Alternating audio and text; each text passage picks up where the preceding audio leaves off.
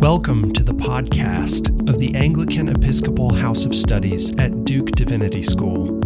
We offer concise and constructive content on ministry and theology to support the ongoing formation of faithful and imaginative leaders.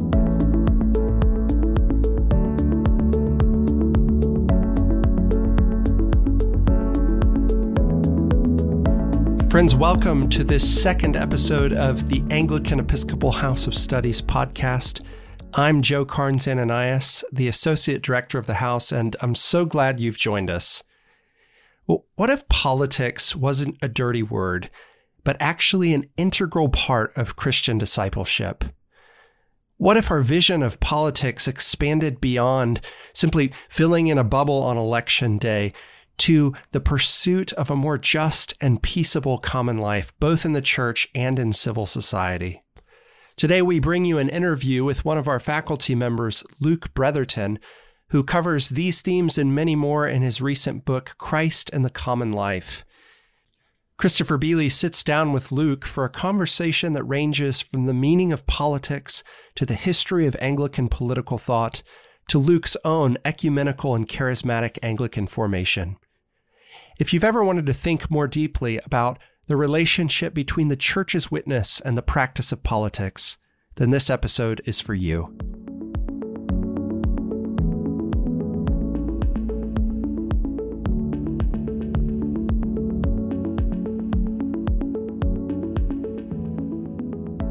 Well, hello, everyone. I'm Christopher Bealey, the Director of the Anglican Episcopal House of Studies. It's my great pleasure today to bring you an interview with my friend and colleague, Luke Bretherton. Dr. Bretherton is the Cushman Professor of Moral and Political Theology at Duke Divinity School and the author of the recently published Christ and the Common Life. Yeah, so this book is a great accomplishment, Luke, and it does several things all in one cover. Tell us the main things that the book is setting out to do, and how you see that. Yeah, sure. So, a kind of central premise of the book is really trying to give a theological account of politics. And so the kind of vision I set out of politics is politics as the negotiation of a common life between competing visions of the good and asymmetries of power, and that can sound a bit complicated. But I think one of the kind of central emphases of the book is that we often think about politics purely in terms of party politics or in terms of what the state does. And what I'm trying to tease out is that is one aspect of politics and a very important bit of politics, and a bit of politics that the Anglican Episcopal tradition, obviously because of kind of alignment with the state, has been very focused on. But it's not the only bit of politics. There's also politics as a kind of relational set of practices for negotiating a common life outside of any reference to the state. So whether that's neighbors sorting out a noise dispute without calling the police, if they call to the police, that's a move then to involve the state or law as the means of kind of reconciling difference and navigating a common life. So we can look at nomads in the desert, navigating access to a water hole as a form of politics through mechanisms of hospitality. What goes on in a church? Should we take the pews out? Should we keep them in? That's a form of politics. And so in that form of politics, there's power, but it's relational power and not so much the kind of unilateral command and control forms of power that is often the kind of central focus of a lot of thinking about politics. And in that respect, I'm trying to think through a theology of a kind of holistic vision of politics that involves both the relational and the unilateral. And then how different traditions, whether that's Pentecostal tradition, Catholic social teaching, Anglicanism, Black power and Black liberation theology, have come to understand politics, and in particular, why and how in the modern period we see the church in all its forms, and it is all its forms, turning to democracy as the kind of ideal or normative form of politics, and why democracy becomes the way in which the church kind of metabolizes the emergence of the modern world, from industrialization to the emergence of capitalism to the emergence of the nation state, bureaucratization, et cetera, et cetera, et cetera, these kind of processes of modernization. And so in various chapters, I kind of look through how different traditions come to understand democracy and what their particular vision of politics is. And then in kind of part two, I look at particular issues that shape or inhibit a modern life. So I look at tolerance and kind of conflict between traditions. I look at class. And then the third part of the book is really an account of a kind of constructive political theology of democracy for the kind of contemporary moment, and addresses particular issues like sovereignty, the nature of the people, and populism, and those kinds of things. So it's that sense of what do we understand by politics, how does democratic politics play into that, and then how do different Christian traditions kind of come to practice and understand that in themselves. And here's a slightly different approach to a lot of approaches to political theology, which begin with kind of school, so a liberation theology or whatever. I'm trying to think about living traditions like Anglicanism, like Pentecostalism, and how do actually people working within those traditions see politics, and then in particular see democratic politics. Well, so, I find this book really, really cutting edge and current, and looking at the current moment, and at the same time making a number of moves that are also, you might not know it, but really classical and even ancient and rooted in the tradition. I think there's a real kind of magic in the book between some classical thinking about politics, especially in the Augustinian tradition, but these, present communities and issues, as you're saying. One of the points that you bring out, I really appreciate how you try to push us beyond, you honor distinctions between things like church and world, for example, but you really resist letting that become a dyad. So a dichotomy. So I want to see them as a dyad, i.e. it's like dyad as in left and right. You can't have one without the other. Excellent. But rather than a dichotomy. Yeah. So, I think it's exciting how the book treads in real politics at those multiple levels, and at the same time is doing some serious theology and ecclesiology. Can you say a little bit more about, because I think this is where so many people live their lives as Christians, right, in a democratic political space. Can you just say a little bit more about the tension there between those two? Yeah, so at the heart of the book, there's these kind of three questions that really emerge out of doing workshop with clergy, kind of doing a lot of time. I come from quite an experience, spent many years, over a decade, involved in community organizing and forms of grassroots democratic activism and involvement before I became an academic, working in faith-based organizations, kind of social welfare context. And seems to be there are kind of three questions that circulate clergy and Christians kind of navigating these kinds of spaces, constantly circulating around. The first is, how do we, if I want to honor and cherish my confession of Jesus Christ as Lord and the tradition I'm part of, and hold that up. At the same time, I want to be a good neighbor to people who have a different beliefs and practices to me. So how do I simultaneously hold up and confess the truth as I see it in Christian terms, and at the same time be a good neighbor? And that's the question of how do we navigate and negotiate and what practices enable the formation of a just and loving common life. So the kind of negotiation of difference. The other question is around power. How do we understand it? How do we kind of metabolize asymmetries, again, to move towards a more just and loving common life, rather than one dominating the other? So how do we kind of address issues of domination and asymmetries of power, but do that constructively so that we actually move towards a more just and loving common life? And then there's the kind of question of what do we mean by politics, which I talked about before, and is it just about statecraft, or is it these kind of relational practices as well?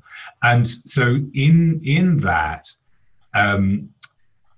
within those questions, there's a sense in which it becomes very important how we describe the world around us, and this is where the theology comes, I think, in very close, is deeply enmeshed and entangled in the actual the kind of how we actually do politics together. And so things like, a good example is the church-world distinction. How do I have a proper understanding of world as a theological category, and the sense of how the eschaton relates to the present? How do I give value to penultimate goods? How do I value a form of shared life with my neighbors, be they Muslim or Sikhs or secularists or whoever? And at the same time, then, what's the role of the church and its confessions within that? And so understanding the church world, something like the church-world relation, is key, because if we get that wrong and say it's all church, and unless the world is becoming the church, then it's all going to hell in a handcart. And that immediately pushes us into a kind of colonizing relationship with those around us. Or we can say, oh, well, the church is just a kind of minority community and we live our own little bubble, kind of de facto relativism, which we have no gifts to bring or nothing to proclaim. There's a self-marginalization and a self-censorship. So understanding that relationship becomes key then to framing Christian political witness in the contemporary context. And we can see that through, I think, a number of these kind of classic theological motifs kind of running through the tradition. And so, as I say, drawing on figures like Augustine and many others, I think still have contemporary salience, because ultimately we have to engage to get our politics right. There's a process of theological description. At the same time, and this is a central theme in the book, our theological descriptions aren't somehow neutral or divorced from politics. Our very language we use, sovereignty of God, lordship of Christ, ecclesia is a Greek term for a gathering of the people of the city. These are all political terms. And so the idea that we can get our theology right over here and then apply it to our politics is wrong. It's when we have this mutual relationship, when we're really paying attention to politics and simultaneously paying attention to theology, that's when we can do really good moral and political theology, because actually we're seeing how a word like sovereignty of God, do we really mean the same as sovereignty of the nation state? What's the history of that? How are they entangled up within each other? Are we conflating sovereignty of God with the sovereignty of the nation state in dangerous ways? Are we overly separating them? What's going on at that point? So hopefully that gives a sense of the kind of mutual implication of political and theological language, which we can only discern and discover as we're engaging in both. Great. Tell us a little bit about how your Anglican, the Anglican part of your background, how does that inform this work? Yeah, so I'm a cradle-born Anglican, but grew up in a slightly strange house. In that my parents are very ecumenically engaged and formed very much out of the charismatic movement from the 1970s as well. So we would kind of go along to Orthodox Easter. My mother had a great friend who was Russian Orthodox and joined their services. And then as part of the early charismatic renewal movement in England at that time, was very much an ecumenical movement. So praying with Catholic nuns was always a source of great delight to my parents.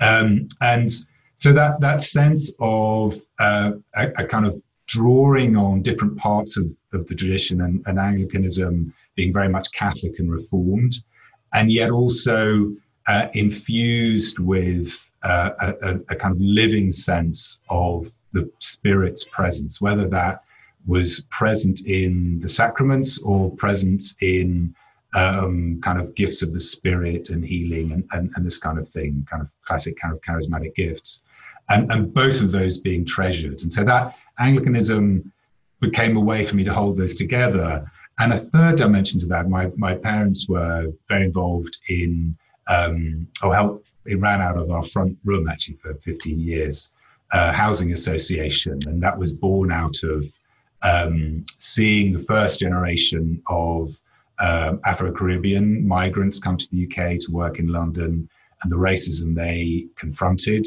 in housing and the way they were treated, and terrible treatment by slum landlords as in the late 60s, early 70s. And so my parents set up this housing association through the church to provide good quality housing to low-income families, and particularly for folk coming from Jamaica and Trinidad and elsewhere. And so that sense of how the church was engaged in forms of what we might now call social justice, but in a very practical, real-world way, and how you had this kind of sacramental sense and this kind of Pentecostal sense, that profoundly shaped me, and kind of, you can hear some of that in the book, where I kind of trying to think through how political theology is as much a discernment of spirits as it is a kind of negotiation of the practicalities of asymmetries of power and the like. Yeah, and the kind of experience that you're talking about, of course, this has become a major force in world Anglicanism, right? So what you're describing is both deeply Anglican, but as you say, it's also Pentecostal. And one of the themes that you bring out in the book quite strongly is how a fully Pentecostal pneumatology can resource and give rise to healthy Christian political judgments. So that the pneumatology is key, because I think one of the things that's crucial to understand, we often depoliticize. Well, two things. One is, I think we tend to kind of look at Pentecostal and the kind of Pentecostalization of Anglicanism worldwide, or the Catholic Church, and see this as a kind of some look down on it and see it as very problematic, and Pentecostals are often seen as so heavenly focused they're no earthly good, or as a kind of buttress against more prophetic forms of Christianity in Africa or in America or elsewhere. And I think this is a mistake, and misunderstands particularly developments in Pentecostalism in the past 20 years, and doesn't see, we look at social movements like the environmental movement or feminism. Actually, the most successful movement worldwide is the Pentecostal church, Pentecostalism, let's say. Beginning the early 20th century, or, we can date it further back in its roots in holiness movements, but that it's exponential growth and has had a socially transformative effect, and lots of sociologists of Pentecostalism have charted this. But I think there's a sense in which things like healing, exorcism are themselves kinds of political acts. They point to the kind of wholly immanent power of the state and the market, and a source of power, the power of the Spirit that lies beyond the state and market processes. And it seems to me then there's also a very important way in which Pentecostalism reminds us of the new work of God, of the newness, and this more kind of apocalyptic. And Anglicanism has historically tended to be more providentialist in its approach, and kind of trying to kind of preserve an order and curate an existing culture, and often hasn't been very attentive to a kind of more apocalyptic, critical aspects of established social, political, economic orders. And I think Pentecostalism pushes at that, and also reminds us that the Spirit can do new things. And what does that mean for politics? This kind of Hannah Arendt, kind of political theorist, talked about the kind of issue of natality, of the need for kind of the birth of the new. But where does that newness come from? I think that in Christian terms, the Spirit is the one who gives birth to the new, and we have to be open to that newness, the surprise of that. And so I was kind of very interested in how Pentecostalism kind of works in that respect, to remind us of that. And is there a constructive Pentecostal political theology, which often it isn't viewed in those terms. But I think actually a lot of recent writing, very interesting dynamics within Pentecostalism. And I try and kind of chart that out to give people a window on the kind of conversation that's going on there. Also, just go back to just the Anglican piece, because I think one of the things I didn't say was that's important is one of my frustrations. I read a lot of accounts of Anglican political theology, it's broadly good, but often framed as Anglican social theology. And they tended to either emphasize one aspect or another. So we tended to either get really, it was a kind of Anglo-Catholic Christian socialism story. That was the key story. And then there was this problematic evangelicalism. Or you got a kind of evangelicalism is the true thing, and there's kind of reformed elements, and really these terrible kind of wastrels over here doing this kind of Anglo-Catholic Christian socialism thing. And, you know, that was a kind of overly baptizing the world. And I've always found, I've never been very satisfied with the kind of accounts of Anglican political thought that I've kind of read. And so part of what I'm trying to have a particular chapter on Anglicanism, and part of what I'm trying to do in that is trying to give a kind of fuller account that holds both kind of William Wilberforce and F.D. Maurice, both John Stott and Desmond Tutu, both Hannah More and Vida Scudder or Pauline Murray. And so that each of these, we've got a multifaceted tradition that is a kind of an argument over time about a particular understanding of what faithful political witness involves. And so that's part of what I'm trying to lay out. And I think that's very important in this current moment, obviously with the kind of divisions in Anglicanism worldwide, is to give these readings that show how these can be read together, not in oppositional terms, but as a kind of shared conversation that itself together curates something of the spirit of Anglicanism. Mm. That's apropos for the current moment, isn't it? As we're in an extended Lambeth year now, to 2021, right? We've got another year to work on all this. And I think, yeah, and exactly, the Lambeth moment is a great reference, because one of the things I think has been a failure, and I'll own this in those of us who teach Christian ethics, we tend to view politics as a failure or conflict as a failure. And I think that's the wrong way to think about it. And part of, I hope, is the point of the book, is to say, look, there will always be conflict. We will have disagreement about how to live out this vision of the good. That conflict, as finite fallen creatures, conflict is inevitable. The question is the quality and character through and the ways we go about sustaining and navigating a common life. And that's politics. And so we need a constructive vision of politics as part of the cure of souls, rather than we do the cure of souls over here and, then we have to engage and get our hands dirty in politics. No.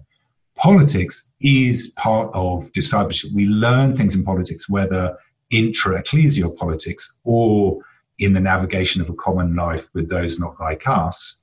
We learn things about who God is and who we are in relation to God through politics. And if we don't engage in politics and engage in the kind of quality and character of relations necessary to engage in a faithful, hopeful, loving politics, we're failing to learn deep theological truths at a kind of experiential and cognitive level. And so that I think is really a kind of central thrust of the book, is this sense of we can't cultivate theological imaginations and Christian discipleship outside of politics. And when we pathologize politics or give it over to Machiavelli as its true spokesperson, we're cutting ourselves off from a vital arena in which we learn important things about who we are in relation to God and each other. Well, that's such a rich vision and a fertile prospect. I mean, it seems to me that analogously, it can really serve to open us to the great reach of the gospel, where God, out of love, decided to become the totally other, right, in order to save us. But so often we close our own hearts and close ourselves off to one another, as you're describing, and even to ourselves. And So what a great kind of opening vision that is, that I think really mirrors the basic pattern of the gospel. So it's really rich. Let me ask you one final question from the other side. So what would you hope that people in the world, people who aren't Christian, would come to see in the church in light of this kind of theological politics? So I think it's a great question. I think there's a sense in which, because of the ways in which politics is dominated by kind of party politics and ideological divisions, and then the kind of role of the state in all of this, broader questions about the meaning and purpose of politics and questions of virtue, what kind of person do I need to be in order to do politics well, i.e. faithfully, hopefully, lovingly. I think it would be wonderful, and the church, I think, has a real contribution to make, to break open the imminent horizon and say, actually, politics in this kind of penultimate worldly setting is not all there is. It's not the last word. There is a word beyond this word. And so questions of politics and economics don't determine the meaning and purpose of life. In fact, they must serve the meaning and purpose of life. And when life is meant to serve economics and politics, we have forms of kind of totalization or even totalitarianism, which means that the human is subordinated to the political and economic. And that, going back to what I said earlier, I think that is a central move in all traditions coming through the 19th century and into the 20th century, was realizing in the modern world the huge power of the state and the market to determine life, and in a sense to reduce the human to either an administrative unit of the state, even in social democratic kind of setups, and then of the market to reduce the human simply to a commodity, and the ways in which this undermines human flourishing. Obviously, at a macro scale, we see that in terms of kind of ecological crisis, but even at a kind of the reduction of male-female relations to sex and in the pornographic or whatever. At all levels, we see the commodification and the instrumentalization of life as such. And so I think that sense in which you can't reduce life to politics and economics, there's always a word beyond it, and that we need horizons of reference, transcendent horizons of reference, to ensure that life itself isn't subordinated to the political and to the economic. And I think that's a tough fight. It's always been the fight. And that's a struggle that I think Christians can find allies with and be a kind of reminder to not to kind of collapse everything into politics and economics. Mm. That's a struggle we may be engaged in for a very long time. An eschatological struggle even, yes. Indeed.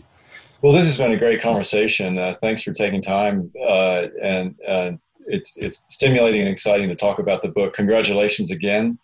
This is Luke Bretherton, Christ and the Common Life, brought to you from Duke Divinity School. Blessings to all for a rich common life in the hope of the risen Christ and his return. Amen. Friends, thanks for listening to this episode of the Anglican Episcopal House of Studies podcast. If you haven't already, I hope you'll follow us on social media at AEHS@Duke, or you can visit us on the web at sites.duke.edu/AEHS. Every blessing to you, and I hope you'll join us next time.